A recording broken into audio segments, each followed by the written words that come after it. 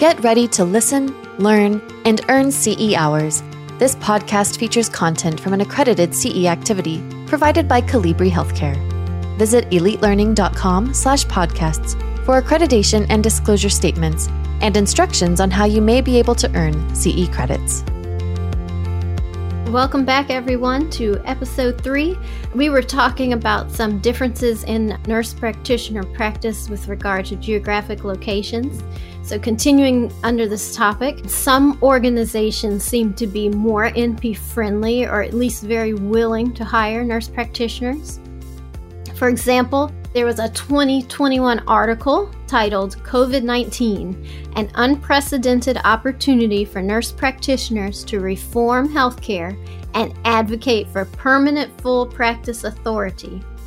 And this 2021 article by Stuckey et al. Describes how prior to COVID, the Veterans Administration and the Indian Health Service allowed more nurse practitioners to practice fully. Can you describe some information for us about this, the VA and the Indian Health Service? Sure, yes. I know we discussed a little bit about this earlier, but this was an amazing triumph, not only for NPs, but for some of the most deserving and underserved population across our nation. The VA administration recognized and validated the public outcry in its outstanding and immediate need to resolve its deficiencies in providing quality, affordable, and accessible services to its veterans. One of the efforts to resolve this matter was in 2016, when it permitted full practice authority of APRNs to provide care for the VA system. You know, bottom line, Maria, is our federal government saw a great need, knew there was a professional body of providers well-equipped and ready to help. And after a thorough review and investigation of the evidence, their ultimate decision was not based on politics, but rather decades of evidence-based research. Okay. Absolutely. So to add to that, the VA has paved the precedents for NPs across the system to autonomously practice and collaborate with the patient healthcare team to the full scope of their abilities, preparation, and education. They, in essence, removed an additional layer of bureaucratic red tape, let's say, to allow delivery of healthcare to our veterans by another set of qualified professionals. Fantastic. Knowing that these large organizations allowed full practice in the federal sector, are there other organizations that support nurse practitioner practice and this expanded scope of practice? Yes, actually there is. And if we speak specifically to the APRN Compact that we were talking about, there are national organizations such as CVS and Walmart. Think about it. Minute Clinic, it does benefit them as well, right? Huge. The American Association of Retired Persons, the AARP, the National Academies of Science, Engineering, and Medicine, Robert Woods Johnson Foundation, just to name a few of many of those who have publicly recognized their support. Okay. Oh, yeah, that's good to hear. Yeah. We've been talking about this a lot, the scope of practice and practice authority, but explain some more to us about the meanings and differences between that terminology. Okay. So scope of practice is what you're allowed to do. Okay. So beyond the differences in practice environment, a wide range of policies and regulations that impact NPs have been adopted at the state level. From impacting NPs' authorizations to prescribe medications, signing for disability, parking placards, death certificates, ordering home health services, and as simple as authorizing access to diabetic shoes for their patients. These policies can vary drastically from state to state. So full practice authority, remember, is the authorization of nurse practitioners to evaluate, diagnose, order, and interpret diagnostic tests and initiate and manage treatments, including prescribing medications under the exclusive licensure authority of the State Board of Nursing. In FPA states, NP licensure is not contingent on unnecessary contracts or relationships with a physician or oversight by the state medical board. So studies have shown that in FPA states, NPs are more likely to practice in rural and underserved areas and have improved NP workforce recruitment while meeting the highest care quality and safety standards.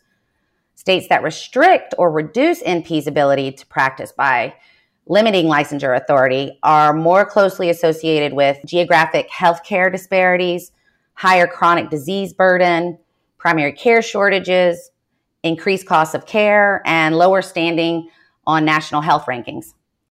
So I know you've been sharing some of that information from the AANP. But they've been really putting out some great info. Yes. I mean, recent info. I mean, that info you were talking about, I think, was from 2022, from this year. Absolutely. So. They're on it, and they're providing the tools that we need. Yes. Can you help by explaining the differences in prescriptive license authority? Is this like an add-on privileges that certain nurse practitioners can obtain and others can't? Like, what's this special designation? Okay, well, again, that depends on the state scope of practice and the regulatory laws. We go back to that. Okay. Yeah, for some states, additional prescriptive licensure is required in addition to the national DEA license required by all prescribers. So the unnecessary hoops and barrier regulations can add up, actually, when considering that the DEA licensure already costs over $800. That has to be renewed every couple of years. In other states, such as West Virginia, prescriptive authority is limited to certain medications. In other states, such as Virginia, where there was once an additional licensure required for prescriptive authority, is no longer the case, as regulatory bodies have deferred such oversight to employer institutions and DEA. Okay, yeah, there's a lot of differences. Yes. All right, well, let's keep rolling with the terminology. Autonomous practice licensure. So, autonomous practice licensure. Well, some people would like to say it's called independent practice, but rather it means such licensee has met the state requirements to practice without a collaborative physician to the full extent of their state's Individual Nursing Practice Act. But to be clear, this still does not signify full practice authority for such a practitioner. Remember, FPA refers to the state's Nursing Practice Act, allowing practice to the full extent of training without the antiquated red tape or regulation. Remember, such as having the physician sign the home health order, or things that delay care, or the mandatory relationship between the physician and the NP, or oversight by the medical state board. FPA, or full practice authority states, are exclusively governed by the State Board of Nursing. The landmark 2010 to 2011 publication, the famous publication, The Future of Nursing, Leading Change, Advancing Health, by the Institute of Medicine, as it was called at that time, and collaboration with the Robert Wood Johnson Foundation. That yielded a lot of information about nursing as a profession, frequently cited document. Absolutely. Even then, it was noted that regulations prevented advanced practice registered nurses from being able to practice to the full extent of their education and training in some cases. It was also acknowledged that physician training is different than APRN training, as you were talking about before, and how some care should be provided by physicians and not advanced practice registered nurses. However, many APRNs might be able to be used in a further capacity if state regulations allowed. So it sounds like, again, we're just still in this web. Right. And they're all different, and there's no uniformity, which goes back to why we want that compact enacted. But then there's controversy within the compact. So it can't ever be simple, right? Wow. No, it is not simple. Yeah. But to speak to your recent comments, APRNs should only provide care within the scope of their training, their education, and their expertise. As we discussed earlier, APRNs and MDs have different models of education and curriculum. For example, APRNs are not surgeons and therefore would not practice as if they are trained to do so.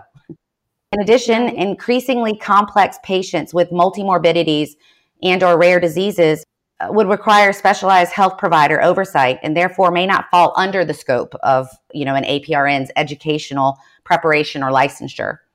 Again, APRNs are not requesting permission to practice this unknown, but rather to the full extent of what they have already been educated for and trained to do. Okay, makes sense. Good description. So let's talk about pros and cons then, the positives and negatives, advantages, disadvantages. Do you see any disadvantages or speed bumps for advancing nurse practitioner practice in areas where it is still quite restricted?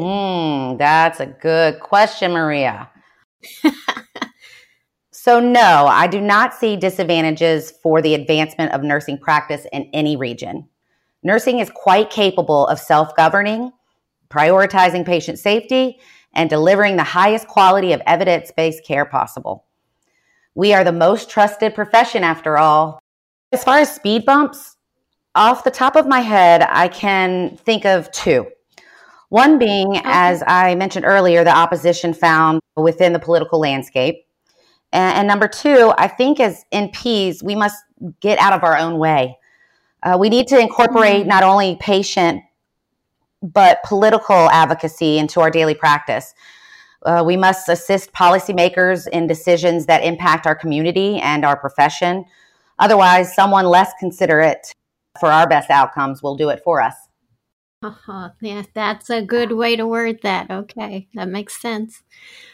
All right, and what are some of the benefits and opportunities for more states allowing a fuller practice authority for NPs? Now, you've addressed some of this, as we've been talking, but let's go ahead and address that again. Right. So we've talked about the increased access to care.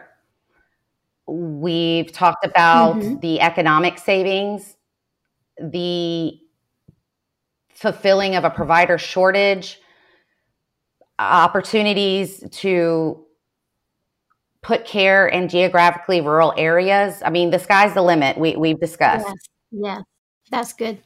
All right, I found another interesting article from the AANP, specifically addressing use of the term nurse practitioner rather than other descriptors or other titles.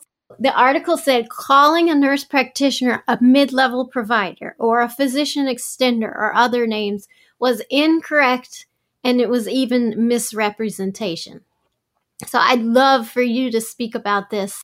It seems this is an important part of the NP professional practice conversation about what do they prefer to be called and what they should be called or what they shouldn't accept being called. Oh, this is good, Maria.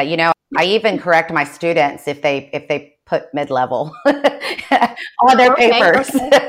I am anti this term kind of faculty. In regards to this article, it talks about the IOM and the NCSBN and the AANP recommendations that NPs are full practice partners of the patient healthcare team, and their desire to eliminate outdated terms which are necessary to ensure clarity and public understanding of the title of nurse practitioners. The article kind of goes on to explain that the names mid-level provider and physician extender, or really any other inappropriate rendering when used to reference nurse practitioner is, and I quote, inaccurate and misleading. They say the terms were created decades ago by organized medicine and bureaucracies, and most certainly aren't interchangeable with, nurse practitioners or the use of the title nurse practitioner.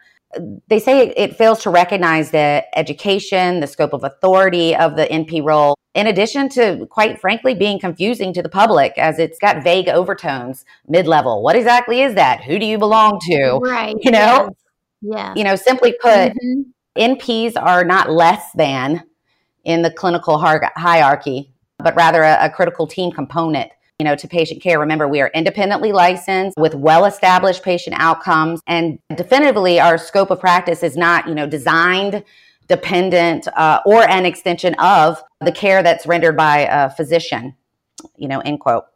My favorite part, I think, about the article, Maria, and it might just be because it's funny and I get it, is that it says, as it would be inappropriate to call physicians non-nurse providers, it is similarly inappropriate to call all providers by something that they are not, end quote. And I love that because they flip the script. That's right. That makes you think about it. Why don't you call your non-nurse provider? I mean, it just, Yes.